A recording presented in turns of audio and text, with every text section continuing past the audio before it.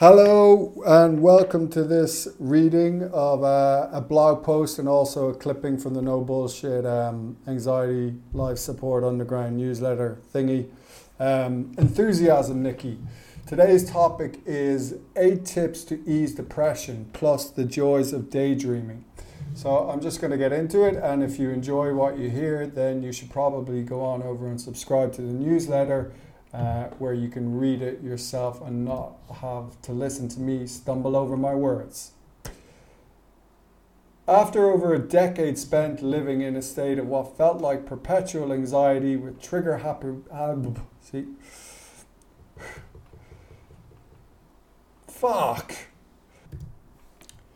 After over a decade spent living in a state of what felt like perpetual anxiety with trigger-happy panic attacks and relentless depression, I'm thrilled to say I rarely get anxious anymore.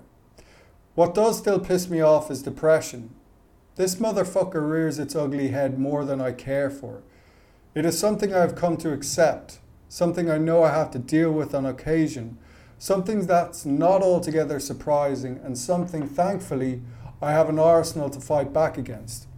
And while I'm not going to indulge in my life, I will share just a few things I do when I'm feeling blue to help you that don't cost a penny.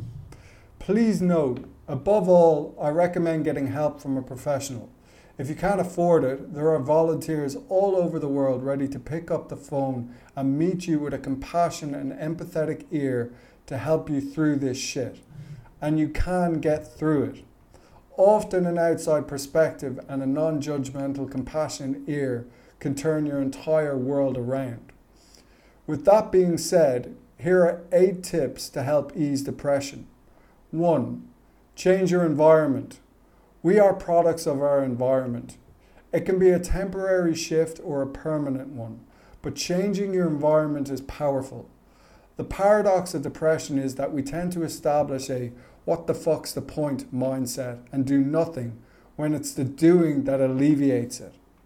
While it might seem incredibly overwhelming at the time, changing your environment can spark something within you, providing you with the motivation or inspiration you need to change your world completely. 2. Look inwards, not outwards. Often, much of what we do, the success of it is attached to a specific outcome, and more often than not, that outcome is out of our control. So the game becomes risky and uncertain. It can also become about seeking validation. A very dangerous game, and a game we must play. The game of risk and uncertainty, that is, not the game of validation. If you don't take risks, you likely fail by default. The worst kind of failure, and one that is far more crippling because there is no growth or lessons to be learned. So above all, when it comes to any endeavor, creative or other, the most important place to first seek validation is from yourself. Are you happy or proud of whatever you did? Did you do your best with the resources you had under specific circumstances? If so, take a bow, because all that really matters is how it makes you feel. Remember that before you allow the opinion of others to pollute your mind. 3. Exercise and movement. Whatever it may be, just get yourself outdoors. And don't punish yourself by forcing yourself to do shit you don't enjoy. If I'm in a mood, I want to be alone. That's the fastest way I've found for me to process. Exercise will always speed it up. Doesn't have to be rigorous. I'll walk the beach for an hour with the dog and some music and feel a million times better for it. Pro tip, if you've never been to a yoga class, do yourself a favor and make a point of going. 4. Write it down. Writing often drives me nuts because it is something I put out to the world and is possibly not the best use of my time. It's a love-hate. You rarely get back the effort you put in. It often sucks me into the validation trap because my love language is words of affirmation. Fuck my life. If you don't know what I'm talking about, i.e. what is love languages, just Google them and you can take the test. It was this epiphany that offered me much freedom last week, prompting me to write these words to you now. Depression, anxiety, and stress are confusing. It's almost impossible to gain perspective without verbalizing what's going on in your head.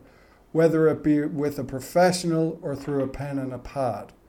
Puke it all out all over the page. A beautiful mess that doesn't have to make sense to anyone but you. This is one of the most powerful exercises anyone can do to gain perspective and clarity. 5. Accept it. If you're going to put your ass on the line, take risks and take a beating, then you're going to have to suck it up and accept the fact that it will likely feel shit on occasion as a result. That's okay. It's natural and you need not make a bigger deal than what it is. Most people don't take these risks and spend a lifetime beating themselves up for it, and maybe putting you down in the process. There are always lessons to be learned, especially when you stumble.